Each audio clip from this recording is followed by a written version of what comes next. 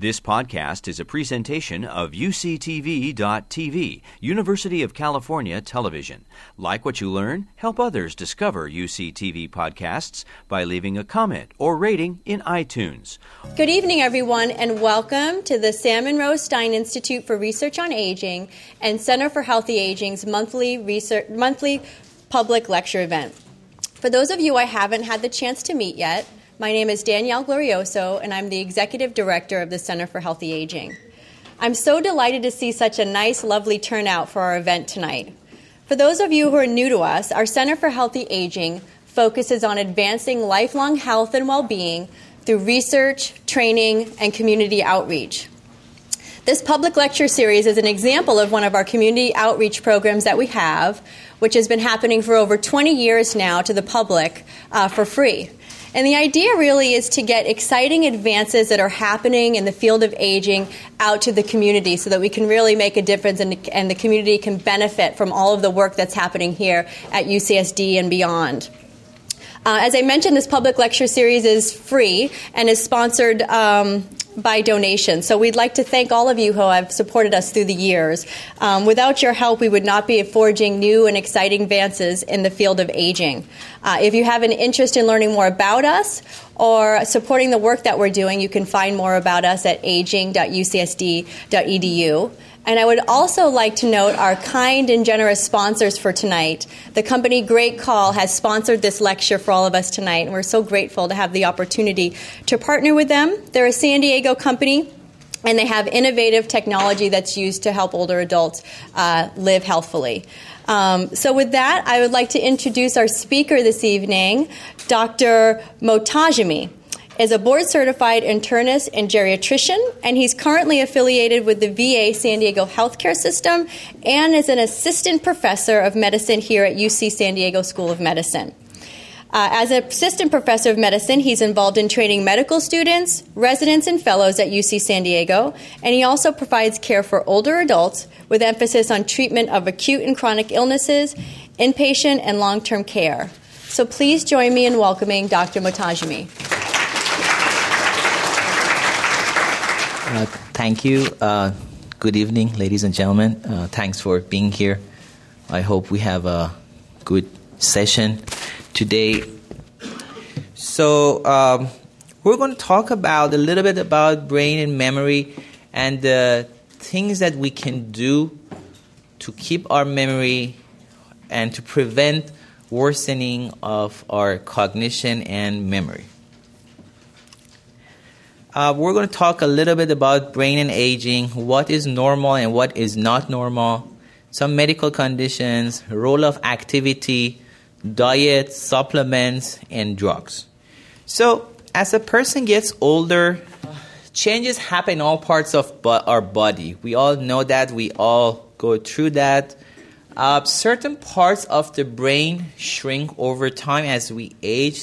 Some people even think that this starts around age of 40, but certainly after 60s and 70s, you're going to see some shrinking of the brain on the imaging, especially some areas which are important to learning, important to memory, planning, and other complex mental activities.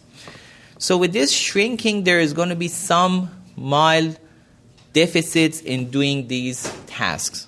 Also, there are some changes between the neurons, which are the cells in our brain, and the neurotransmitter. Those are the factors that they secrete and they communicate through. And all of that changes affects the communication between the cells in our brain. Also, there are changes in the brain's blood vessels. So what it really means that the blood flow can be reduced because our arteries get clogged, get narrow, and there's less growth of new arteries and capillaries. So as we grow older, some people may notice a very mild or modest decline in their ability to learn new things, retrieve information, such as remembering names. And they may perform worse on some complex task of attention, learning, and memory than a young person would. But a lot of studies have shown that if we give a person who is 70-year-old, 80-year-old more time than a younger person, most of the time they will get the task done. So the main thing is, okay, so we're aging, and let's say we're 60, 65, 70, 72. So what is normal? So we know there's some changes in our brain, but what should be a normal part of this aging? Should we worry about this, or should we just say, okay, this happens to everybody? So we do have this diminished ability to remember names. It happens to most of us when we age. We go to a party, we get introduced to somebody, we come out, and we say, I met this very nice guy who works there, but I just don't even know his name. I forgot. Okay, that can happen. That can be normal. Diminished ability to find the correct word. Again, you go to the store and you're thinking, okay, I want this for my door. What was it? I don't know what we call it. This is, and then the guy will say, oh yeah, you want this. So that can happen too. That can be a part of a normal aging. Diminished ability to remember where objects are located. Maybe some of you, when you leave here, you might not find your car. I'm one of them. So it could be part of normal aging. It's not like we should panic. It's not like real alarming. I'll tell you when it's alarming and when it's not alarming. And also some diminished ability to concentrate. So yeah, you might not be able to read a 400 book and remember everything from page 2. You might not be able to very complex tasks.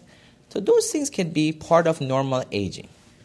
Again, the important thing is all these things that could happen, they're not always consistent. They're not getting worse.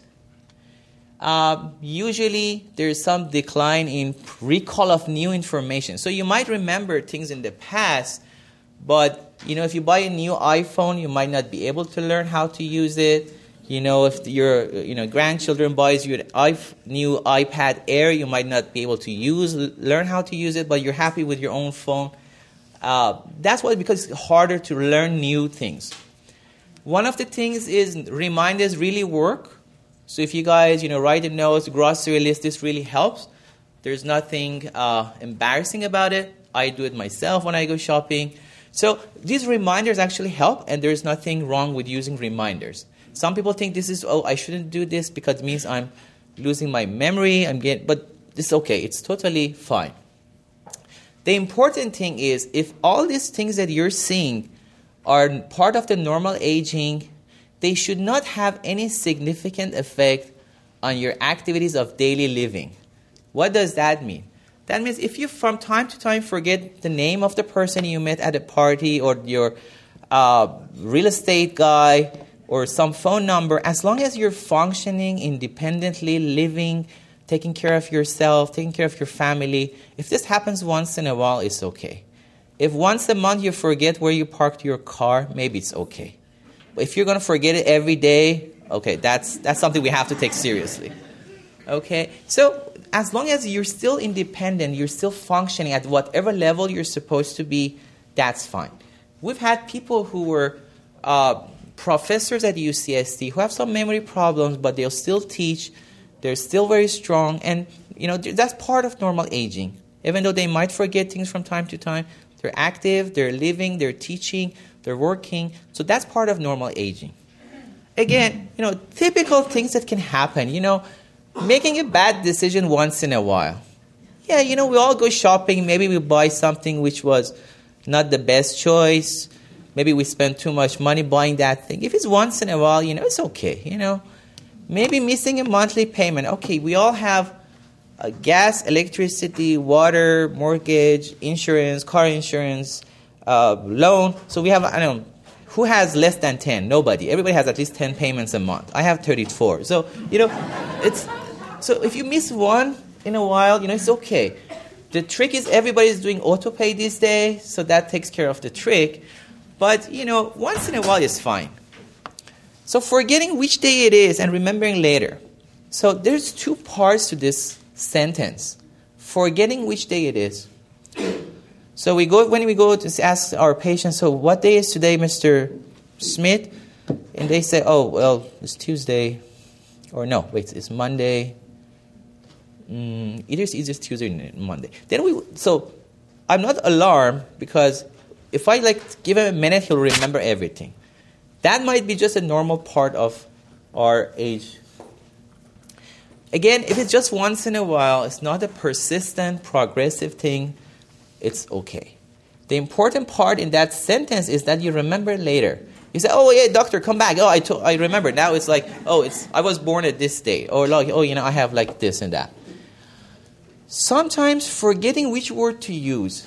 Yeah, sometimes it happens, especially if you're like busy, we're under stress, so much happening in our mind. Yeah, you might want to say something, we forget which word we wanted to say, or we are thinking about something else, somebody else is talking to us, so we say something wrong once in a while. That's really not an alarming thing. Again, typical things that can happen as we grow older, losing things from time to time. Again, this is very important, but see, there's two parts to this sentence. So losing things from time to time. Where's my glasses? Where's my keys?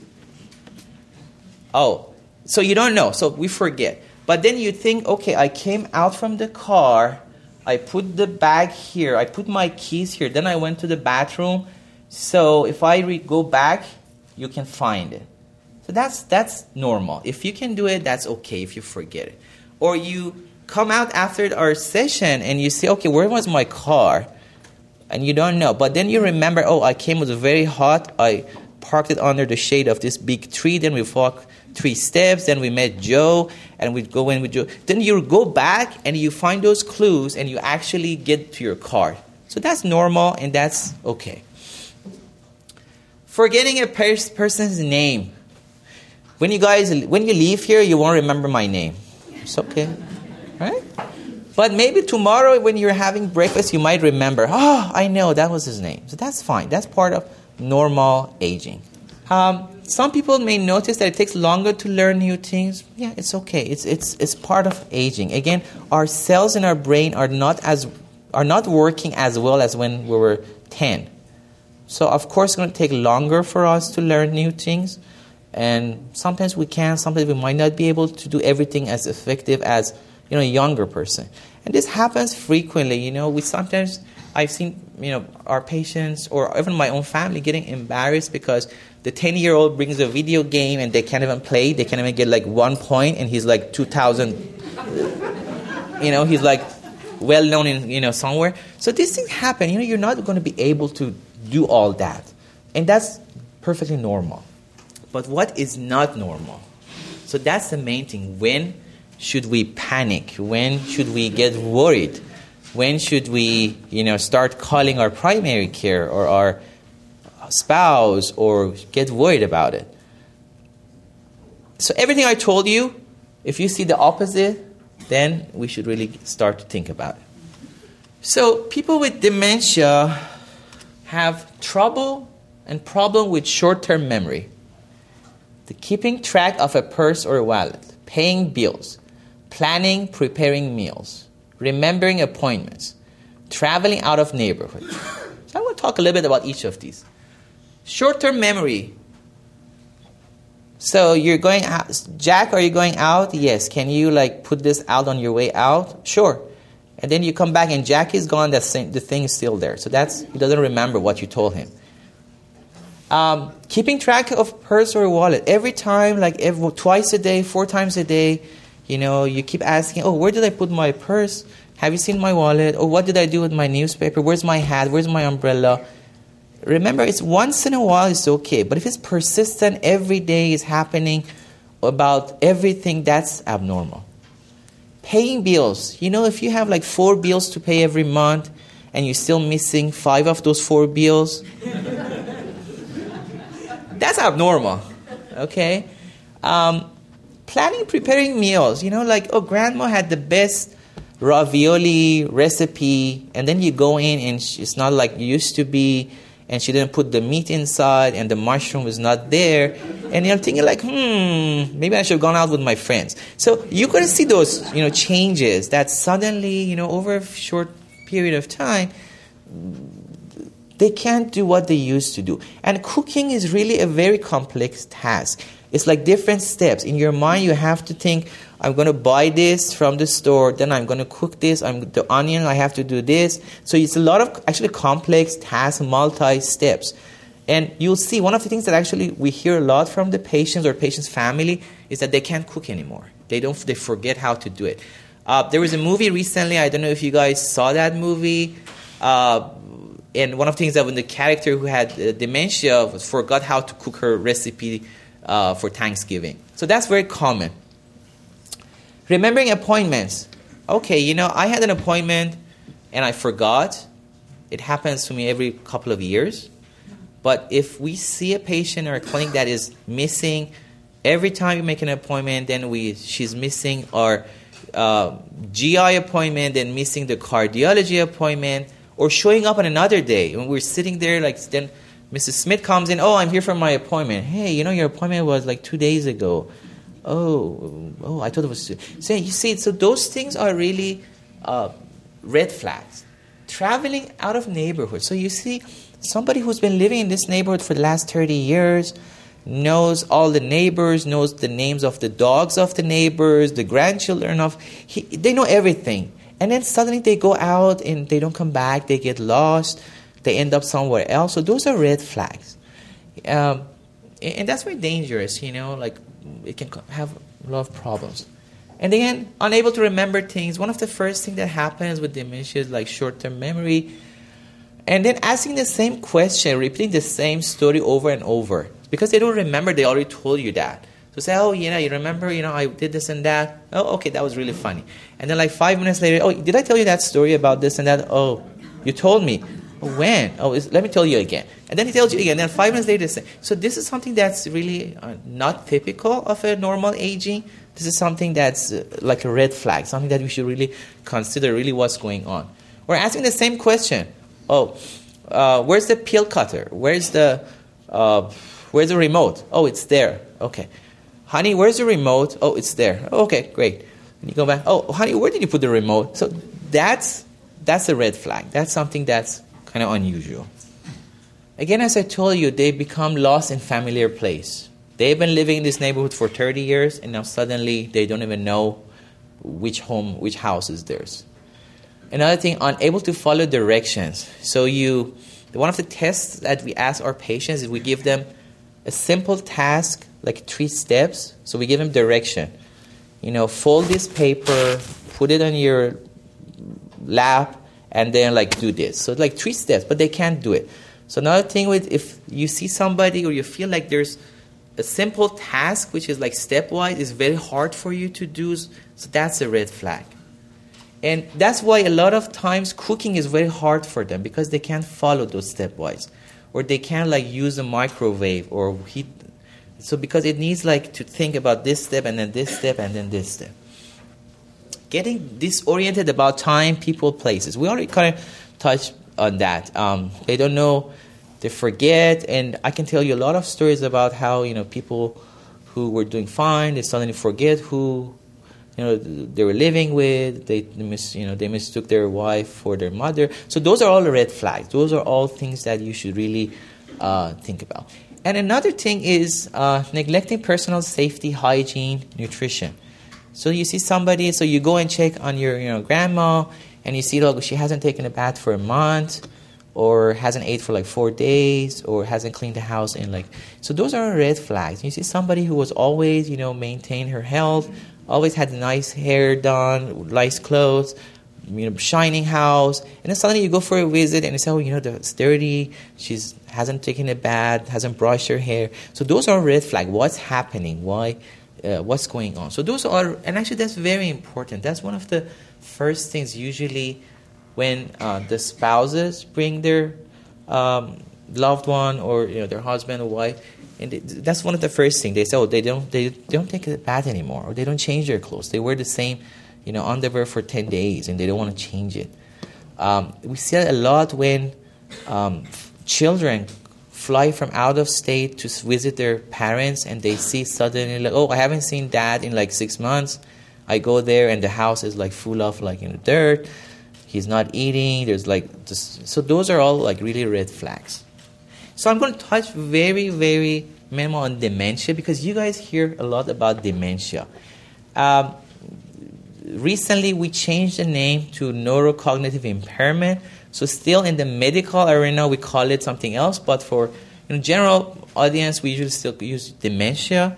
So dementia is a general term for decline in mental ability. Remember, it should be severe enough to interfere with daily life. It's not necessarily a specific disease. It's like you have a headache, and this headache could have a lot of causes. It could be a migraine, could be this. So dementia can also have a lot of causes. It's not necessarily a disease itself. Usually has memory problems, some communication language, trouble finding words, they lose the ability to focus and pay attention, some reasoning, judgment, and some visual perception. They cannot really understand what they are seeing. And there's really no specific one test, so it's more like trying to rule out other things. There's some new studies that came out that we can do, try to help, or at least exclude some other diagnoses. But usually doctors now can really diagnose dementia with a high level of certainty. But then the next issue is, okay, so we think this is dementia. What type of dementia? What has caused this dementia? That is still a little challenging from time to time. So we have a lot of types of dementia. The one that we really hear all the time in the public, in the TV, in newspapers, is the Alzheimer one, which is the most common cause of dementia, at least in America. So whenever we hear dementia, it's usually with Alzheimer. But there's other causes, other diseases that can cause dementia, but they're not as common. But the only other thing I want you to know is besides Alzheimer, which is the most common in America, we have vascular, which is people who have stroke. So it's not uncommon for us to see people who get stroke and then have some problems after the stroke with memory, doing tasks. And then Parkinson. People who have Parkinson, a number of them can get dementia. And this is just from the Parkinson. It's nothing to do with Alzheimer. And yes, there are people who can get both Alzheimer and Parkinson. So, and the rest are really not that common. It's basically, when neurologists want to have fun, they, play with these, diagnoses. So I'm going to skip Alzheimer because it's kind of, and go to where we actually want to talk a little more today. How to keep our brain fit. What are the things that we can do to keep whatever memory function we have, or if we're already losing it, to at least keep it as much as we can. So either to prevent it or to keep the function as much as we have.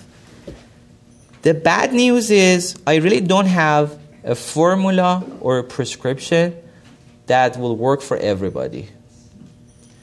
And there is a lot of data, a lot of articles, a lot of research published, but at the same time there's a lot of conflicting data, so a lot of things could go either way. And you'll see as I talk about the steps that I will show you, a lot of times we still don't know what to tell our patients.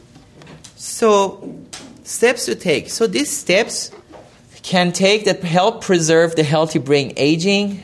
And the good thing is most of these steps not only affects the brain aging, actually benefits a person's overall health. So it's not like you're just doing it for your brain. It increases your mood, helps with your heart, helps with your other things. So it's basically like you're hitting 2 birds with a stone, maybe, or maybe 3 birds. So the first and one of the most important thing is management of medical conditions and chronic disease. This is something that we a lot of times see our patients forget. And I'll tell you one by one. So number 1, diabetes. Diabetes is becoming like an epidemic in America and all around the world, and we see it a lot, and we're seeing a lot of that in our elderly population. There's actually strong evidence linking diabetes with dementia, specifically Alzheimer. And there have been studies shown that if we have a better control of the diabetes, it can reduce the risk. Remember, diabetes is just not a blood sugar. It's not just a high blood sugar. Diabetes is a process that affects almost every organ in your body. Affects your kidney, affects your arteries, affects your heart, affects your eye, affects your gastrointestinal tract. Also, there's some studies which have shown a link between diabetes and Alzheimer. So one of the first things you can do to help to keep that brain function is, if you have diabetes, make sure you control it well. If you have to be, taking medication, make sure you take it. Work with your primary care or your endocrine doctor. Have it under control. Controlling your diabetes not only will help you prevent the complications of diabetes, but it'll also help you prevent or at least reduce the risk of cognitive impairment and dementia. The same thing kind of goes with high blood pressure. High blood pressure, they call it the silent killer. I'm sure you've heard that. Because it really has no symptoms. Hey, my blood pressure is 200, so what? Let's have fun. But what happens over time, this affects your heart, your kidney.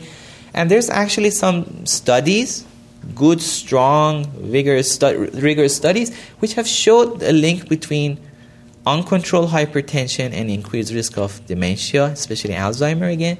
So the thing that you can do is, you have high blood pressure, try to control it, try to work with your doctor, take the appropriate medication. They usually will tell you, a strict diet, exercise. So work with that. Don't think this is just a number, I don't feel anything.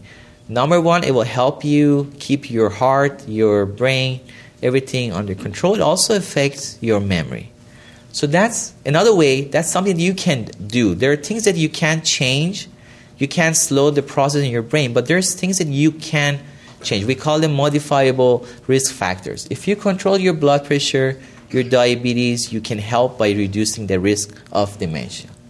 High cholesterol, the same. And there's, again, high cholesterol, because cholesterol itself can cause artery clog, narrowing of the arteries and clogging. That can cause, stroke. So again, high cholesterol, by controlling it, not only if you help with your brain function and preventing that, but it also helps you reduce your risk of cardiac or heart disease and strokes. So again, make sure you take your medication. Make sure you talk with your doctor. We're going to talk a little bit later about medication for cholesterol. But if you really need to take it, please take it. If you think you want to stop, or for whatever reason you decide I don't want it, make sure you talk with your doctor if there's any options. Just don't let it go. This is very important, and there's strong link. Depression. So depression, again, is important for two reasons. Number one, there is a strong link between depression and dementia. Number two, a lot of times undiagnosed depression will look exactly like a dementia. And we see a lot that, patients come to our clinic and the family think, we think he has Alzheimer, he has dementia. And we do a workup, we think this is just depression. And we treat them for depression, and the memory comes back, the mood comes back, and somebody who was having difficulty concentrating, finding words, kind of perks up and goes back to the same person they were. Depression is very, unfortunately, common, and it's actually very common in the elderly population in America. And the worst part is that it's much underdiagnosed. And the reason is people don't want to talk about it. The primary cares are too busy to ask about it. So it's very important for a lot of reasons. When you see your primary, most of the time they have 10 minutes, 15 minutes. They might not ask, although they're supposed to. But it's important. So if you feel you have depressed mood, or you are diagnosed with depression, or you think you're depressed, speak up, talk about it. If you need treatment, please treat that. And as part of our workup as doctors is to make sure that when we see a patient with dementia, this is not depression. We used to call, or we still call the depression pseudo-dementia. That means like dementia-like, because it was so similar to the presentation of dementia. So hormone imbalance, that's something that came up recently, a couple of years. And what it means is if you have diseases which like thyroid disease, or in men, low testosterone, in some women, if their estrogen drops to a lower level, they can have symptoms which can show just like early dementia. And most of the time, treatment can help them to bounce back to where they were. Again, taking those hormones, there's some risk with taking them, so you really have to make sure you talk with your primary, with your endocrine doctor. But it's important. Thyroid disease can really cause those symptoms, and it's important to, if you were diagnosed, make sure that you get the treatment and follow up with your doctors. Another thing that's recently, in the last maybe 10, 15 years, we're getting to know a lot more about is obstructive sleep apnea. Those are the people who, at night they snore, they stop breathing. We're diagnosing it now a lot better than we used to 20 years ago. And we put them on the machines that, puts the air straight. There are strong links that uncontrolled obstructive sleep apnea can cause memory problems. So again, if you have those symptoms like snoring, sleepiness during the day, or if your spouse, significant other tells you stop breathing or snoring, it's good to mention that to your primary. They do a sleep test. And if you are diagnosed with that, you really will make a change by using that, the machine at night. It really strongly changes the cognition. So first was the medical problem. So making sure that all the medical problems are really taken care of, and also, if something's really there, treat it, follow with your doctor. Then the thing that really is out there, and you guys will hear about it, read it, and a lot of patients ask us, is activities. Right? Should I, be active? Should I play golf? Should I swim? Should I play tennis? So evidence suggests that higher levels of physical and mental activity, as well as social interaction, may help maintain cognitive function during aging. So if you see, there's 3 components here: physical, mental, and social. There's numerous studies published, research done, and they all strongly suggest that physical activity and mental activity can help maintain this cognitive function, prevent dementia. So it's very important. There's a lot of research and data to support that. First, physical activity. Most of the studies show that especially aerobic exercise improves memory, brain function, physical fitness. So if you do physical activity, not only you'll be helping your heart, helping your lung, but also helps with your function and memory. There's a lot of reasons, and there's a lot of studies coming out. We still don't exactly 100% sure why, but some of the theories is when you start doing exercise, you have increased blood flow, so more blood goes to your brain. There's more oxygen going to the brain cells. There's factors which are secreted, which helps with the brain cells to grow, or the transmitters to, touch each other. So all of these exercise will help and make some changes in your brain, which will help to maintain that function. So a lot of people ask me or my colleagues, so what activity? What should I do? So the first answer is any activity is better than nothing, right? And the thing is, some of the studies, they look at people who were spending most of their time in bed or in chair with people who were doing something. And they saw over time there's reduced risk of dementia in the people who were active and doing anything. Then, the thought was, okay, so what should we tell the patients to do? What kind of activity? You come to me and I say, okay, you should be active. But then you ask me, okay, doctor, I forgot your name. What kind of activity? And I say, well, so it depends. That's something you have to kind of tailor make it for yourself. If you have bad arthritis, I'm not going to tell you run 4 miles a day around Balboa Park. You can't do it. So maybe little swimming, maybe even like playing golf. Anything is better than doing nothing.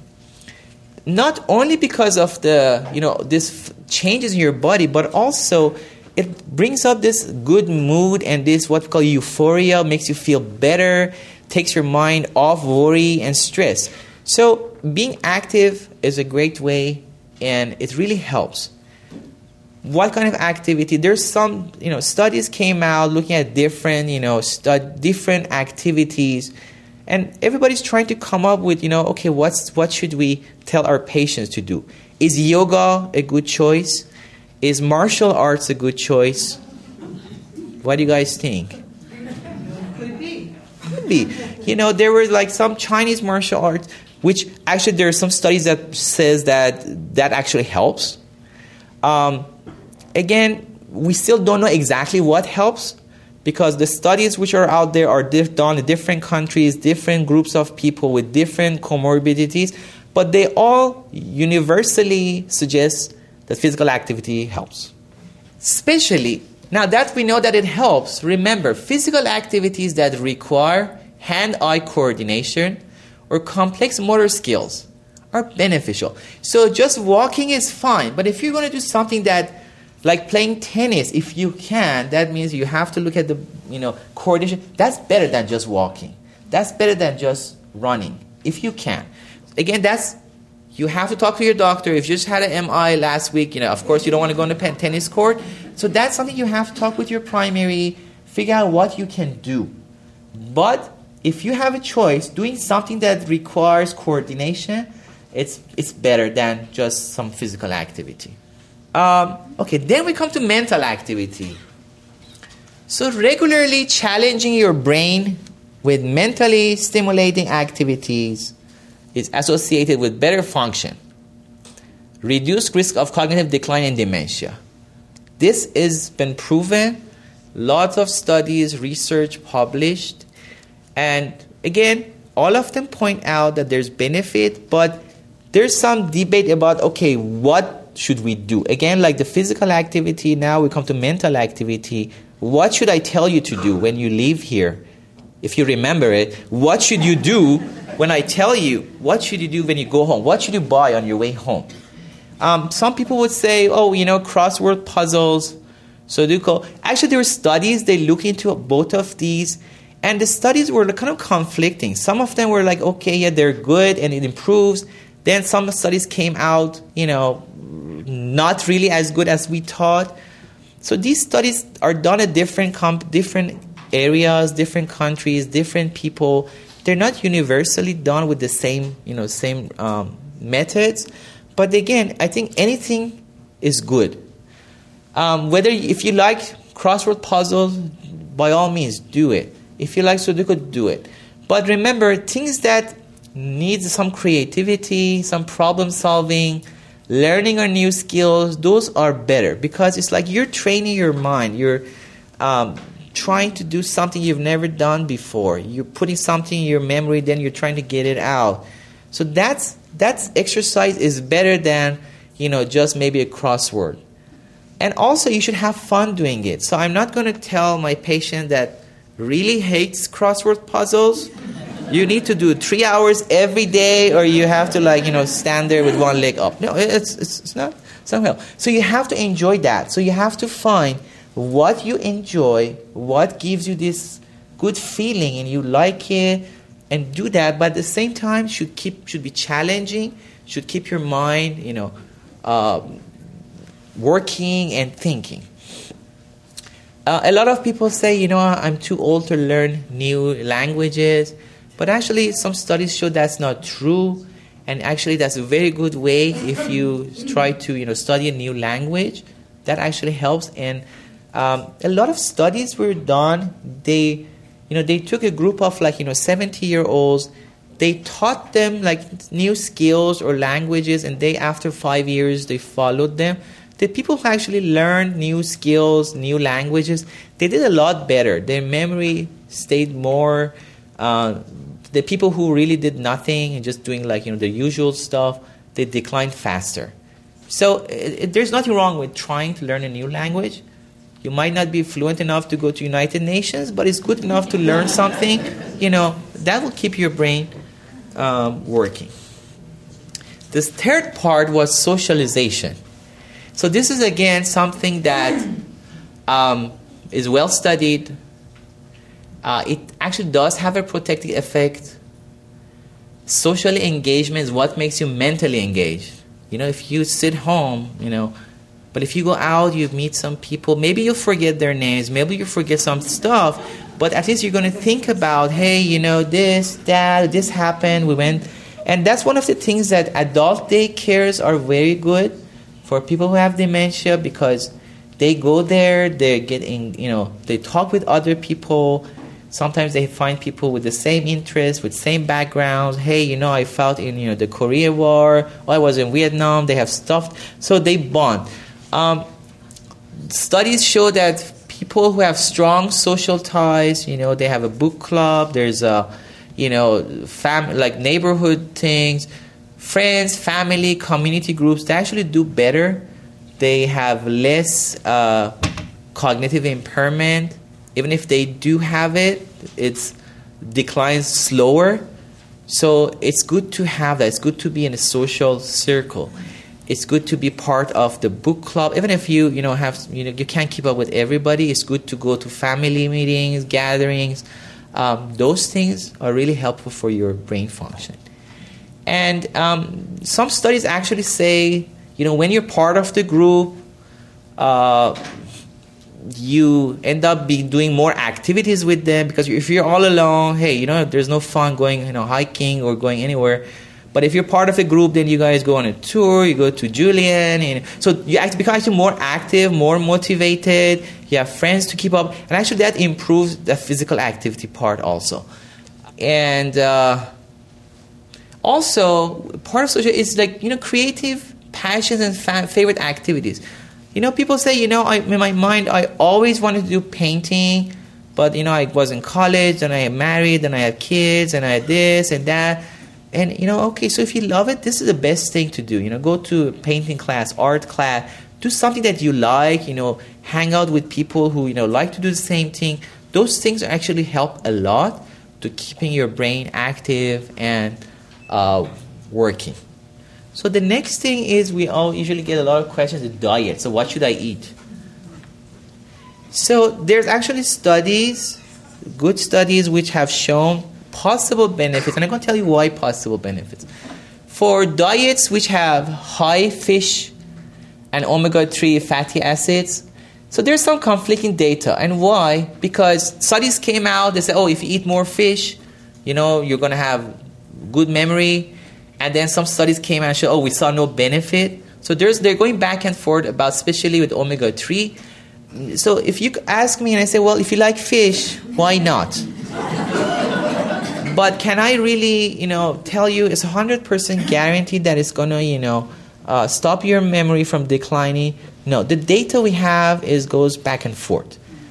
The same thing with high fruit and vegetable intake. Everybody is, talking about, eating more fruit, more vegetable for a lot of other reasons, cancers, weight loss, this and that, which is totally fine. But when it comes to memory, again, there's some conflicting data. So I tell everybody, eat a lot of fruit, vegetable, whether you're young, whether you're 7 or 70, eat vegetables, eat anything you like, because it's healthy, we know it helps you. And maybe it does help with your memory. I can bring like 10 articles which will say, yeah, it does, and I can bring you 9 which says it doesn't. But, still, it's better. And then there's some thought that when you eat a lot of vegetables, you basically are eating less red meat, other things which are bad for you. So they have like an effect also on your cardiovascular and your well-being. So I still think, even though the data is not really strong enough, why not? Why not fruit? Some few studies came out about what we call the Mediterranean diet, which is again high in fruit and vegetables, but a lot of beans, nuts, seeds. Again, the few studies came out. It's still not 100% because the studies that came out, they're like, the numbers of people they had were not strong enough. There were some problems with the methods of the studies. But again, most of the data still shows, yes, it helps. But how much? So you're going to ask me, okay, doc, how much vegetables? Is it like, should I eat like a pound? Should I like buy like seeds and like eat like, a fist every day or twice a day? I really don't know. But I know if your diet, if you've consistently been eating that, it helps. Some studies came out about berries, like blueberries, strawberries. Again, there's some conflicting data about this. Some people say because it has this flavonoid, which is antioxidant, it helps. Some studies shows that it does help. Again, there were some, problems with those studies. One of the studies was really great, but it was paid and sponsored by a strawberry company. And then the other thing is, okay, how much berries or how much strawberries in a day? A pound, half a pound? Where should we go to buy for, half a pound? Is it a sale or... So we don't know. We know if you eat it, it's going to be helpful, but how much? It's not like a medication that I can tell you, take 100 milligrams twice a day, it's going to help. I really don't know. About 100 grams, a pound, 2 pounds, 4 pounds. I don't know how much of this berry is going to help you. But studies shows that it does help to some extent. And again, a lot of these studies are done over a short time. So it's not like we looked at 20, 30 years. And then many of them happened later, so they send a questionnaire or a survey to the people and asking them how much they were eating or what they were eating. So the problem is if you're sending a survey or questionnaire to somebody who doesn't remember well and asking them how much you were eating berries, especially if it's sponsored by a strawberry, producing company. So, okay. Then, this is a big market of supplements and vitamins.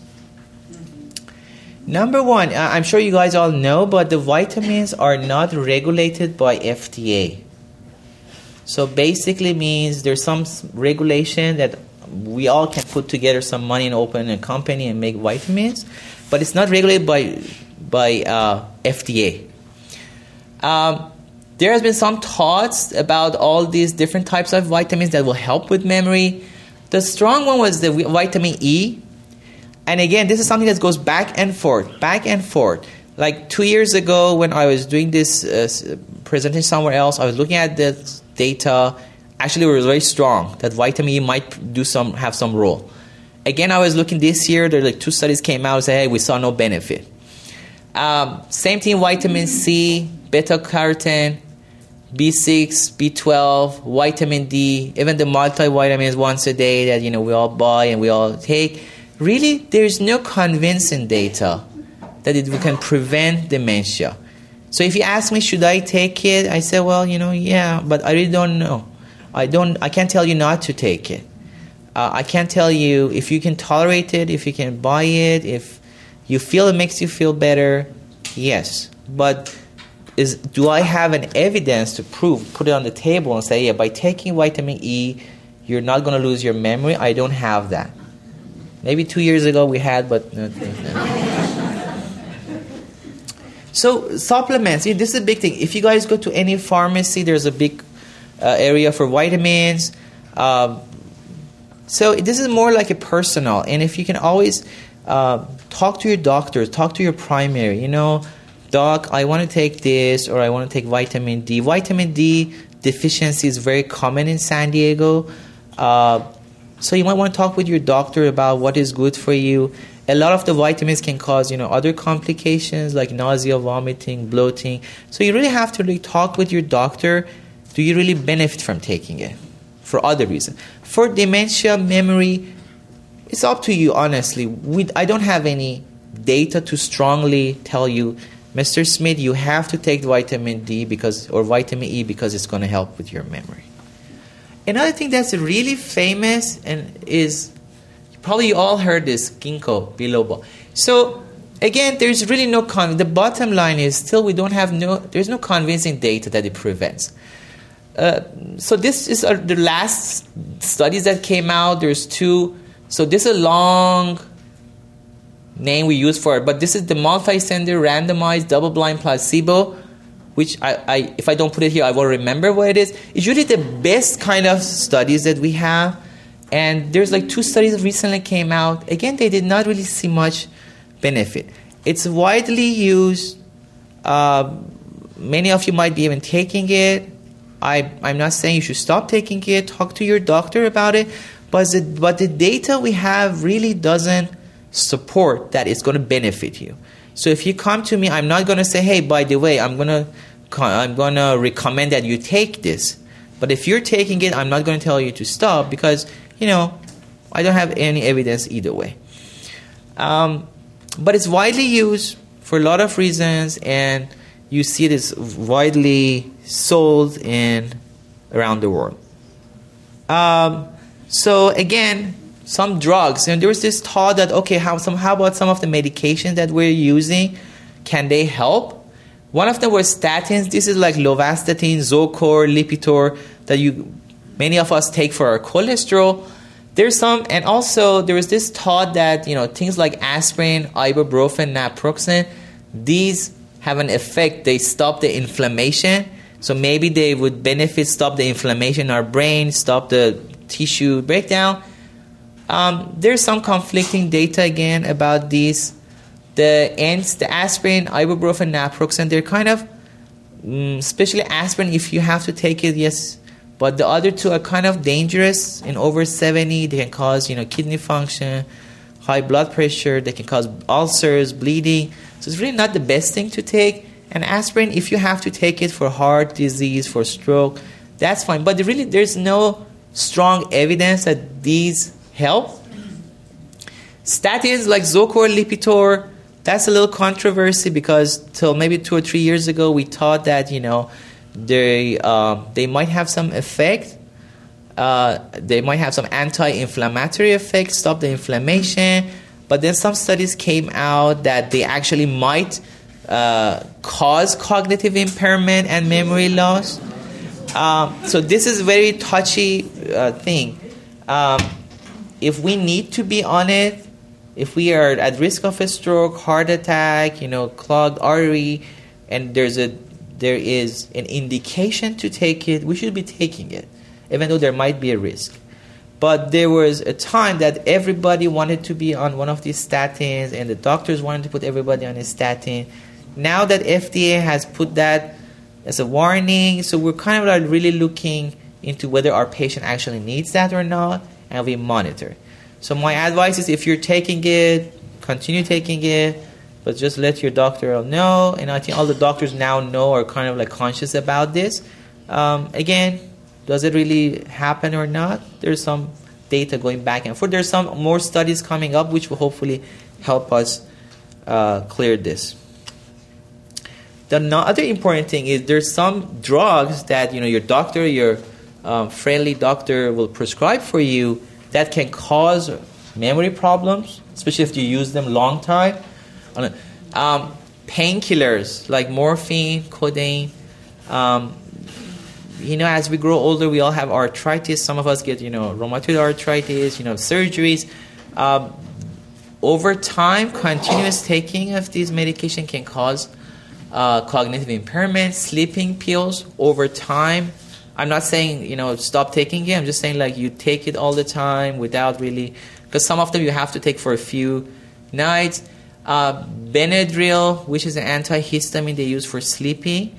It's widely used as an over-the-counter. And many people can cause cognitive impairment.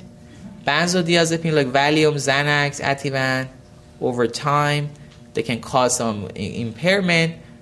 Again, I'm not saying that tonight stop taking this if you're taking, but I just want you to know that these things can cause, and some of them anti-acid medication can have been known to cause that. Again, the important thing is always talk with your doctor about the medication you're taking, and if you buy something over the counter or online, make sure you let your doctor know. And if you take any medication, you see some new change, or you feel like, I really can't feel like I'm not clear, or like since I started taking that pill, make sure you talk to your doctor and let them know. So again, always discuss with your primary care doctor about starting vitamin supplements and over-the-counter medication. This happens a lot. We ask the patient, so what are you taking? There's this list of 20 medication. And then next day we come up, there's a bag of vitamins. So we really need to know. When you see your doctors, always keep them informed if you're taking anything else besides those prescriptions. I need to touch base with this delicate matter of alcohol. There were some studies showing mild benefit in moderate use, mostly with red wine. But remember, actually sometimes alcohol can cause more harm than actual benefit. Alcohol is toxic to the brain, toxic to your bone marrow, can kill the nerves. So there are a lot of problems with alcohol. But again, some people did these studies and they saw some benefits. And they actually said, like, one small glass of wine for women or 2 glasses per man. So there might be some benefit. But again, that's something that you really have to be careful how we interpret that. So it doesn't mean that we have to go home tonight and everybody, start drinking wine, because it can cause problems. But I just want you to know that, hey, if you hear it somewhere, yes, there's this thought going around that it can maybe help. Thank you. You've been listening to a podcast by University of California Television. For more information about this program or UCTV, visit us online at uctv.tv.